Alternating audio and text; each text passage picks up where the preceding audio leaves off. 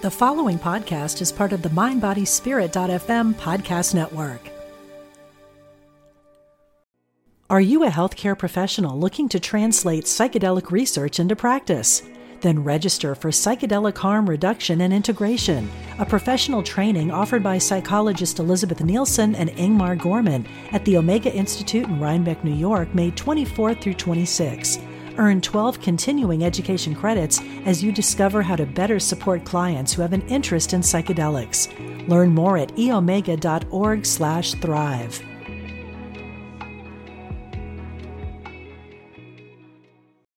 Look, Bumble knows you're exhausted by dating. All the, must not take yourself too seriously, and 6'1" since that matters, and what do I even say other than, hey? Well, that's why they're introducing an all-new Bumble, with exciting features to make compatibility easier, starting the chat better, and dating safer. They've changed, so you don't have to. Download the new Bumble now. Welcome to Dynamic Healing, with two experts in chronic pain, David Hanscom and Les Aria. This podcast will show you how to unlock your body's ability to heal. Just breathe and learn how to rewire your brain and break free from chronic pain. Welcome to Dynamic Healing Podcast. I'm Les Aria. And I'm David Hanscom. And today we're going to continue on with our theme of disruptive, obsessive, disturbing thought patterns, whatever you want to call them. And Les and I were talking quite a bit before this podcast is being recorded. And these disruptive thought patterns are pretty darn common. People don't want to talk about it, but I think there's a high percent of people are frustrated with these unpleasant, repetitive thoughts. So they're so common that there's a research term for them called URTs, unpleasant, repetitive thoughts. And there's three aspects of dealing with this perverse trickery of the human consciousness, and it is a trick of the human subconsciousness. In other words, we have consciousness, which is a mismatch to our unconscious survival brain. And the three parts of it are, number one, understanding that it's a unconscious factor that you have no control over. It's there. And then you have to separate from these thoughts. And you have to also turn down the heat. So we're going to talk about today sort of the principles behind the solution to this, what the problem is. And in a future podcast, we'll discuss the actual ways to accomplish this. So Les? Well, that's David. It's a hot topic, and we probably could do this a whole month or even a year with this URTs, unpleasant repetitive thoughts. And let's kind of kick us off with a quote. How about this, David? Hopefully, the audience and you will like this. Here we go. Yes, I am a prisoner of sorts, but my prison isn't the house. It's my own thoughts that lock me up. V.C. Andrews.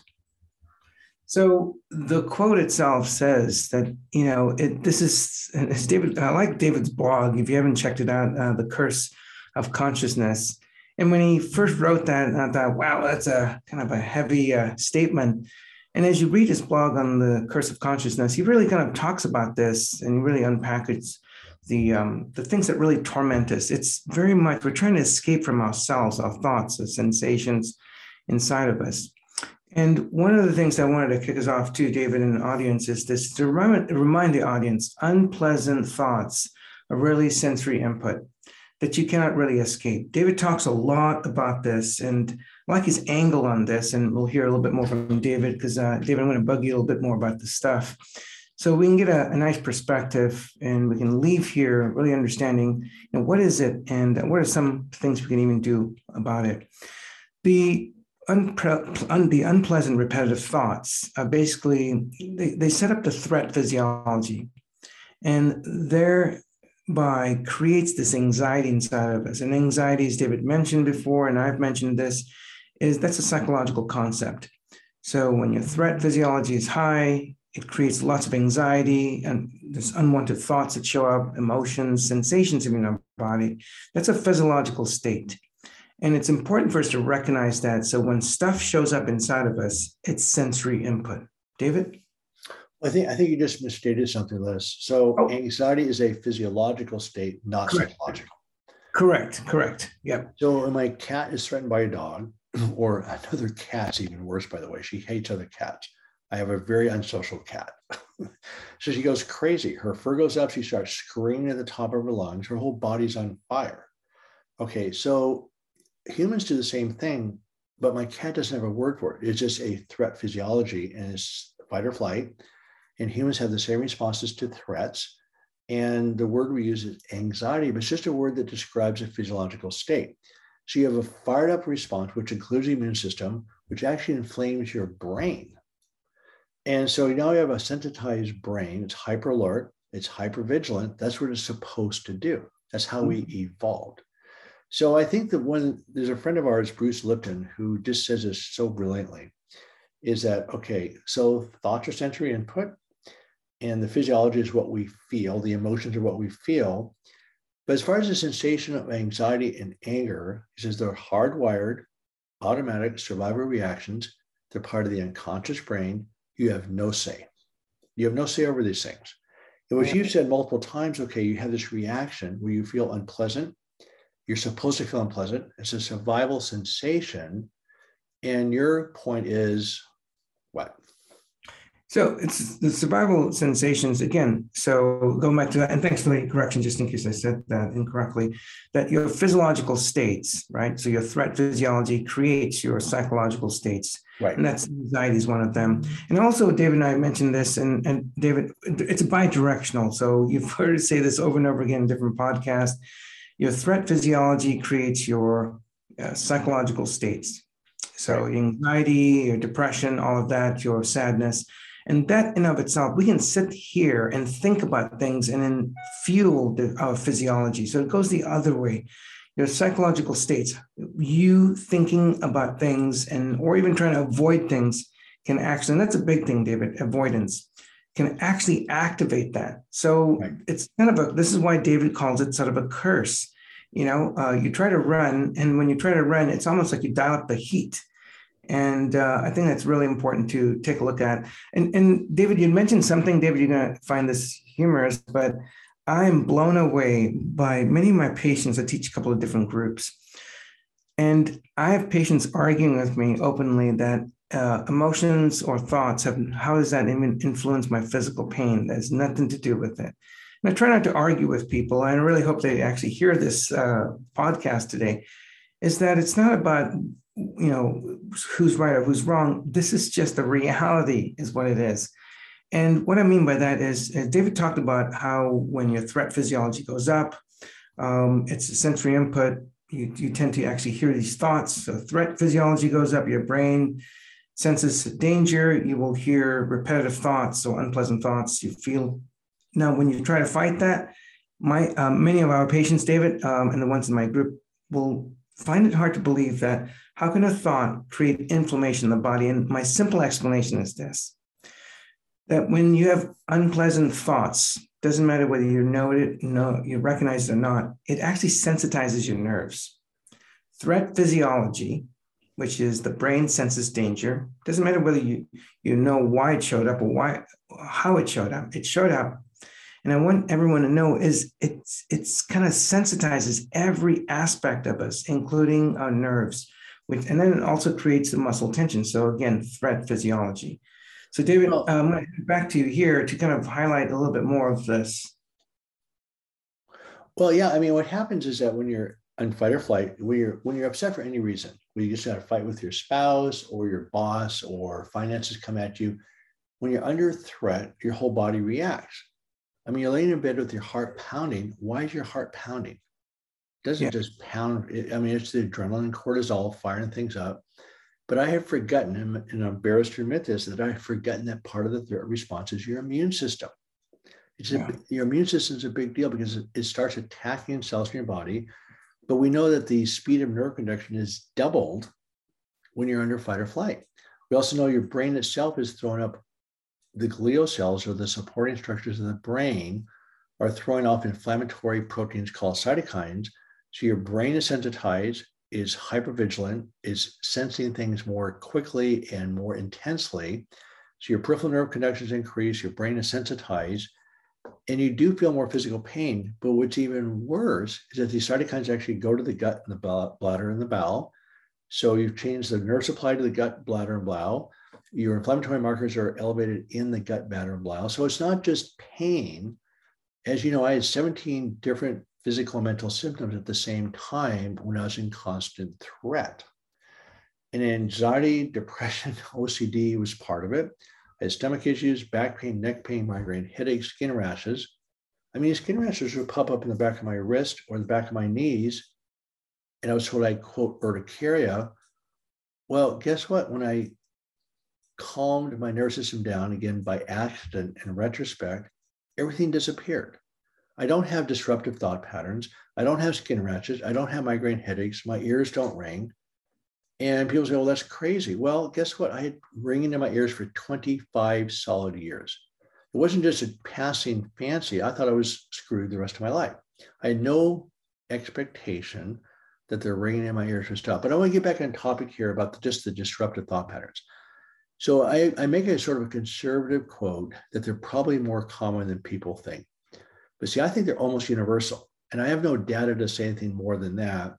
But nobody wants to talk about these things because these thoughts are really disruptive, disturbing, despicable, disgusting thoughts. And it's the more well-intentioned people have a problem with it, like we've mentioned in past podcasts, is people that don't care, they don't filter as much, they don't give them much attention. So it's when you give meaning to a thought. In other words, you look at that in chair or a table, and somehow you give it meaning compared to your prior school experience or prior life experience. Humans give meaning to every object. And when we start paying attention to these thought patterns, they become stronger and stronger. So we're going to talk about the aspects of the problem, which I think are two of them. And the analogy I like to use is that of a popcorn machine. And Les, do you want to talk about that? I've talked about it enough. I'm just curious how you would present that analogy of the popcorn machine. Sorry, I'm a little hungry now at the moment you mentioned popcorn. So let me bring myself popcorn for breakfast, for God's sake. Hey, don't judge. One of the things. Sorry. You just did. Yes, I know. So now that's going to play in my head as an unwanted thought. So here's this. I love David's analogy on. Actually, it's a metaphor. Really, is what it is. The popcorn machine is really. The heat is the threat physiology when the brain senses danger. Think about it. The popcorn, when the heat is dialed up on the pan, let's just say you've got popcorn on a pan. And when the heat gets turned up, that's like your brain sensing danger. It doesn't matter why, it's a survival mechanism. And so when the brain senses danger, it turns up the heat. And when the popcorn that's there, it tends to pop. So the higher the heat, the greater the threat physiology, the more of these unwanted thoughts. The popcorn represents these disturbing thoughts or these repetitive thoughts. And so what David has mentioned to me, and again, I'll pass this off to him to kind of add to this, is because if you think about it, if we can find ways to dial down that threat physiology, it is really amazing what happens to the popcorn. I've kind of teased and bugged David about it, and he's given me different responses, and maybe we'll get a few from him today. Is I asked him, like, how did you actually do it? Because he makes it sound kind of hunky-dory and easy, but actually it's not. It's difficult. However, David has actually done a few things. He's done a few things such as to be fully aware when something difficult shows up that he's not going to fight it. And I think that's a really important thing, David. And again, I don't want the audience to believe that this is so easy to do and we're dismissive. We're not trying to do that. We want you to know that the popcorn machine is a great way for you to recognize that what is creating this unwanted repetitive thoughts, and it's that threat physiology. David? Well, I mean, I don't like psychological labels, but the bottom line is I had extreme severe OCD, obsessive compulsive disorder, manifested by multiple disruptive, intrusive thoughts. And for me, they became so bad that they became visual almost. There's almost hallucinations. And so it was really bad for about 7 years. And that's where I was suicidal and actually came very close to actually pulling that one off. And if you told me to live the rest of my life like that, I'd go, fine, I'm out of here. But I've even had young kids under 10 years old saying, look, I have these thoughts, they're scary, and I just can't do this anymore, which I think is incredibly sad. So the prognosis, unless I haven't looked the literature up lately, but I know I looked at the literature a while back, that the prognosis for OCD is not very good. People use medications, they calm down, they do some behavioral techniques, but this isn't behavioral, it's neurological. And I know that sounds a little bit like I'm splitting hairs, but I started the writing exercises, which separates you from the thoughts. On the next podcast, we're going to talk about the expressive writing. But what you want to do to solve OCD is divert the thoughts a different direction. You can't control them, but you can divert them. So the popcorn never hits the popper. And then I didn't know what I was doing. I processed my anger very, very poorly years ago, but I did it. And I didn't even know I was angry. I had to connect to this victim role. And we're going to talk about that in some detail also going forward. But the two aspects of solving these obsessive, disturbing, disruptive thought patterns is number one, diverting the thoughts. And second of all, turning down the heat. And so if you can divert most of the thoughts, but if they hit the popper, they're still going to pop. So what was interesting to me is the number of disruptive thoughts calmed down and was at peace more of the time, then the ones that got through are even more aggravating in a way. I'm going, wait a second. So I just don't have them anymore, honestly.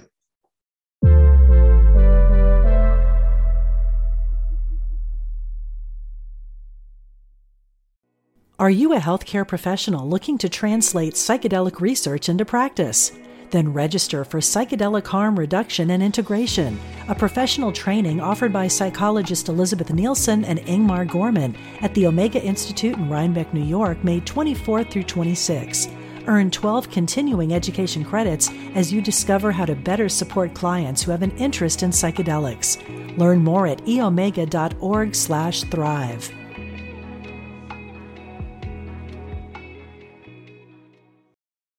Your brain needs support, and new Ollie Brainy Chews are a delightful way to take care of your cognitive health. Made with scientifically backed ingredients like Thai ginger, L-theanine, and caffeine, Brainy Chews support healthy brain function and help you find your focus, stay chill, or get energized. Be kind to your mind and get these nootropic chews at ollie.com. That's OLLY.com. These statements have not been evaluated by the Food and Drug Administration. This product is not intended to diagnose, treat, cure, or prevent any disease.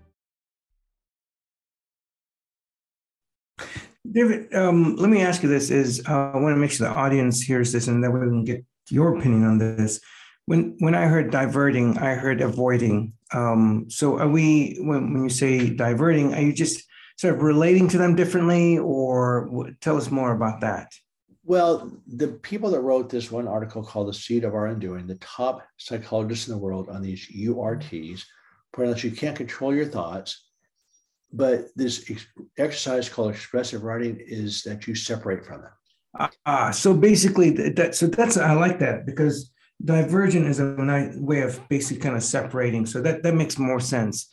And I think that's the key point right here is we're trying to separate, not ignore, argue, avoid, escape. We're not trying to do any of that. So diverting sounds like to get separation is a great way. And so when you say separation, we're doing that. And folks, David has mentioned this, and I've mentioned this too, is that why do we want to get separation? Think about this. Think of I've used this way of expressing it. When we're drunk in our thoughts or drunk in this unwanted thoughts repetitively, when we fight it, it's like we get more drunk. And so to sober up, so to speak, as David says, we sort of use expressive writing to get some separation. And that's what it is. It's about being able to recognize there's something dominating me. How can I get some separation? Because we tend to sometimes believe what shows up in our heads. And so David and I have mentioned this before in an earlier podcast, and I'll mention it again now, is this. You don't have to believe the thoughts that show up. We've been trained to believe that what shows up is actually the truth, a rule, an order, and a must. It's not. You get to decide, because it's kind of like a child telling you what to do. To be able to get some separation from your thoughts, and David has mentioned this several times in this podcast, expressive writing is really key. And David I'm going to brag about him a little bit. David doesn't brag enough a little bit about some of his stuff that he shares with us. Or maybe you do brag. I don't know, David, but teasing you a little bit here. David has a great handout on expressive writing. And I've shared it with several of my patients. David, just to let you know, I've shared it with several of my groups. They like it. And it's kind of nicely written because it walks you through step by step on how you did it. And it's a great way of helping people get some separation from these really punishing thoughts. Well, I'd like to talk a little bit about my experience because I was in, so my first book is, look, thoughts are real because they create chemical reactions in your body, but they're not reality. So here's a kicker, which I've learned pretty dramatically over the last 5 years, is that thoughts are your version of reality. With the predictive model coding and Lisa Feldman Barrett's work, what she's pointed out with the neuroscience of consciousness is that you're programmed by your life. You have all these thoughts and concepts, and that becomes your filter for how you interpret your life. So what happens is these thoughts and concepts become embedded in your brain the same way as a car or house or chair or table. And that's where people actually create some really bad behaviors based on concepts and idealism and whatever it is. So what happens, so thoughts and concepts are your version of reality. They are reality. And unfortunately, a lot of the programming is faulty. It's not very functional. We become experts at dysfunctional coping skills, and that's a huge problem. So what happens when you're reacting, you're in the midbrain. The blood supply to your thinking brain is actually compromised compared to your midbrain. And if a human, I'm going to sound dramatic here, but if the human race is going to survive and thrive, we've got to get the heck out of our midbrain. We've got to get back into our thinking brain.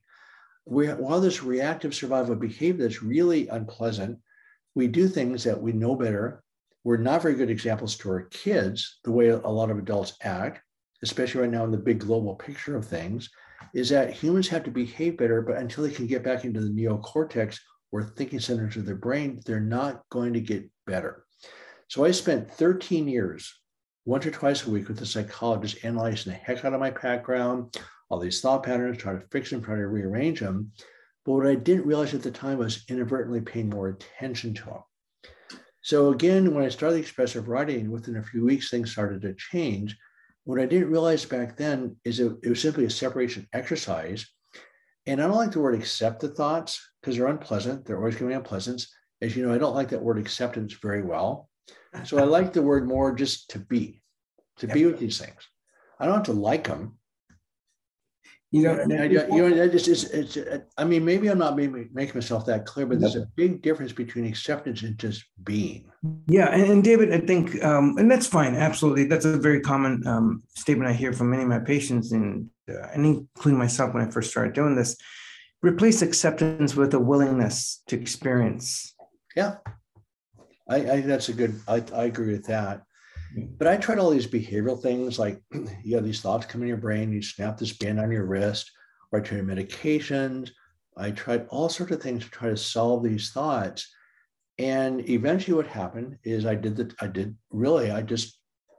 expressive writing started the process within 2 weeks. I started expressive writing, and I didn't know, I thought it was the book I was reading, Feeling Good by Dr. Burns, but it turns out the book is a good book. But it was the writing exercises, again, that provide the separation from the thoughts.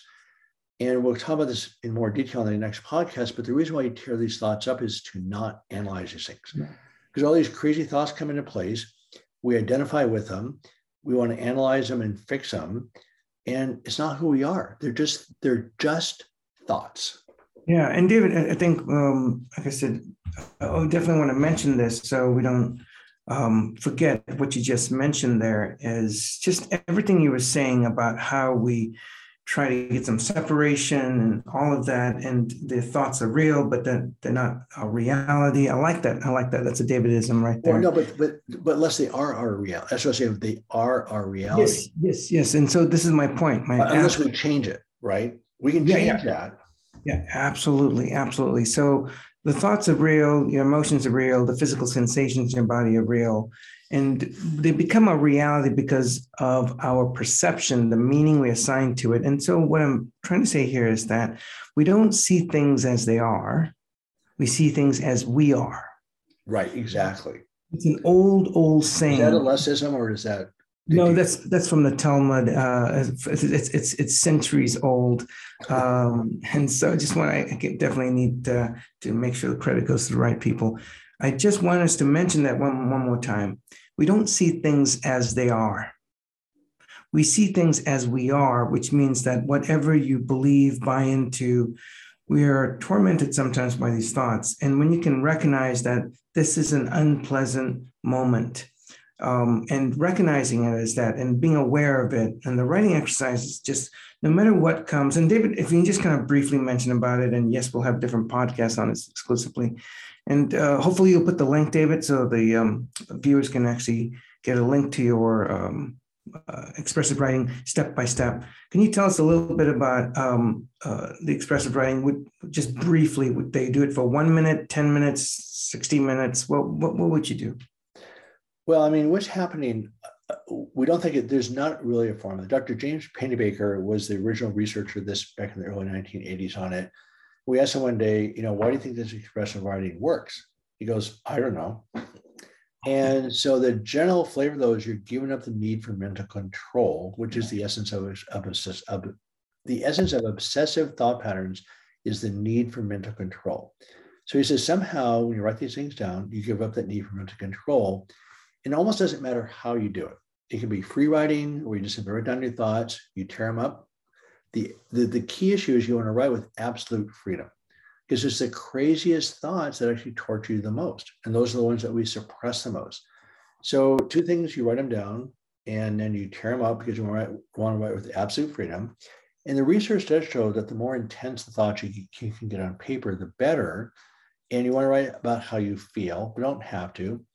Any writing is better than no writing. But you'll eventually find out it's like brushing your teeth.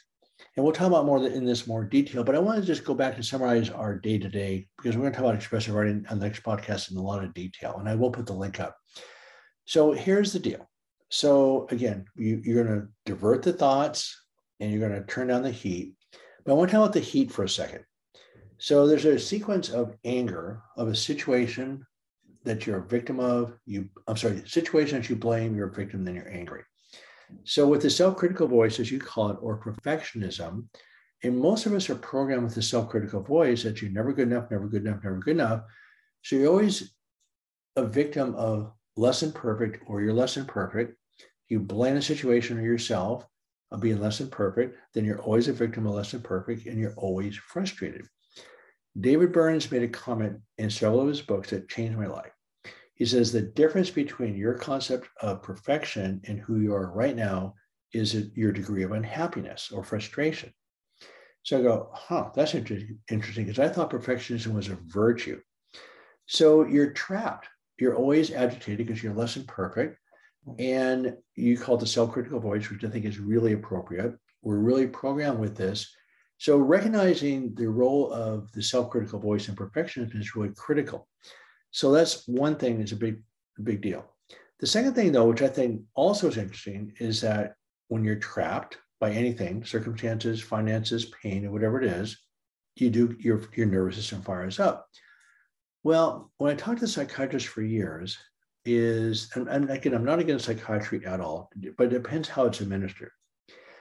So I talk about these obsessive thought patterns, and he made these comments like, well, you sound like you're trapped by your thoughts. Like that was crazy. Well, guess what? I was trapped by these thoughts. And they did activate my nervous system. They did activate my threat physiology. So like you said before, it's bi-directional, is that you have this fired up nervous system.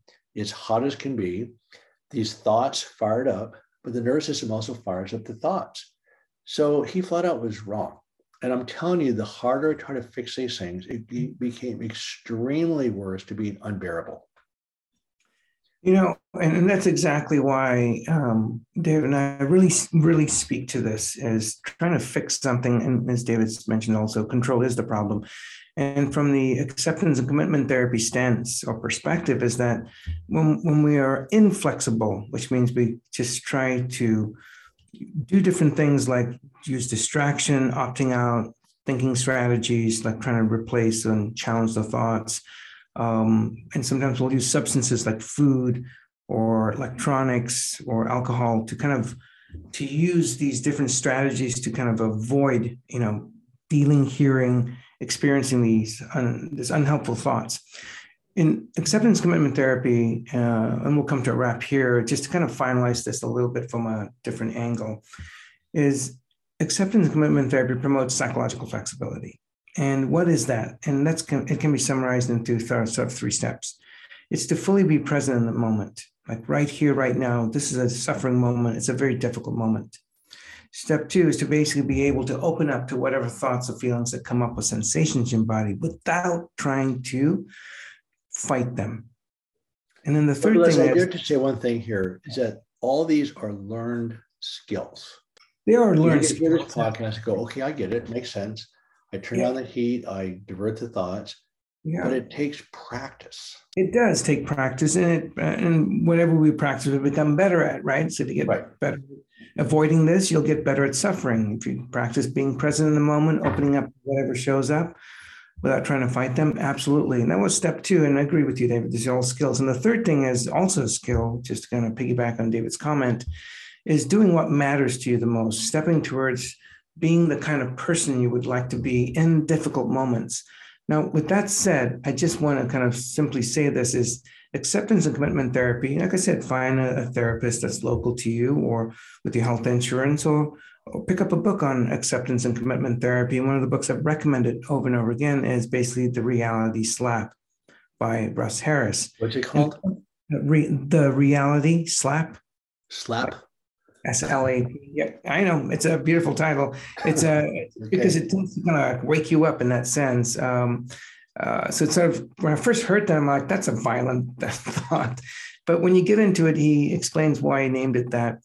And as I sort of kick this back over to David, acceptance and commitment therapy, the reason I really like it, it helps you, 1, make room for your unpleasant thoughts and emotions and even sensations.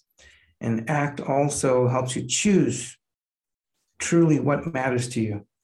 And then to step towards being that person you want to be and living the life that you want to live. Again, as David said, this takes skills. And hopefully you can recognize this can be best summarized this. When you're more flexible with what shows up and keep doing what moves you towards what makes you happy, it does take skill. And sometimes you do need some additional help from not just a book or a podcast, but to actually work with someone who knows this thing called ACT. And it's not, and I do, David, I think you know this and the audience may not, is ACT is not the end all be all. It is one of the tools, a skill set, a practice that can help you. There are many other different ways to also deal with these unpleasant repetitive thoughts. Right. And also just want to go back 1 second to what you said earlier. I do want to honor people whose trauma is so severe that you don't have really the emotional capacity to actually face these thoughts. You just don't. You don't have the skill set. And the trauma stories, I mean, my trauma was bad, but not nearly as bad as a lot of the stories that we hear. So again, with the dynamic hearing model, you have your input or your stresses, you have your nervous system, and then you have a physiology or the output. So what we're doing with this process, we're dealing with all 3 issues. The anger part of it is the input. The state of the nervous system, if you have a traumatic past, it takes a skilled trauma therapist not to fix it, but actually rebuild it. So that's what we use the word learn skills, pendulation, or you just tolerate what you can tolerate. And I'm going to finish this off with 2 things. You have said multiple times to be kind, starting with yourself, because you see the world as you see yourself. So being kind to yourself is also a learned, nurtured skill. Mm-hmm. And then the other thing we talked about is that you really heal by learning how to process the adversity and process the stresses, but you want to move into the life that you want. That's where the healing occurs. Yeah. And I'll finish up with my one Davidism is to have a good life. You have to live a good life. Beautiful. It takes practice. And so again, the whole process is you learn to live life with more expertise and become more competent at it. You spend less time in fight or flight. Your brain calms down and you start to thrive. So the whole issue with these obsessive thought patterns isn't trying to fix them or solve them or come up with some magical formula. It's actually learn how to empirically process them. Just it becomes a learned, repetitive skill, becomes automatic. And then the healing occurs from actually moving into the life that you want. Yep. And again, also a learned skill set. So Dr. Arya, thank you for a nice session. I learned a few things with verbalizing, and I always learn a lot from you with your ACT perspective. I think it's really excellent. And so thank you. Yeah, and thank you, Dr. Hanscom. And you've made me extremely hungry. Popcorn, anyone? Do you want some milk on your popcorn for breakfast? Yeah, I'll just throw it into the coffee, David. Folks, thank you very much. Have a great day. All right.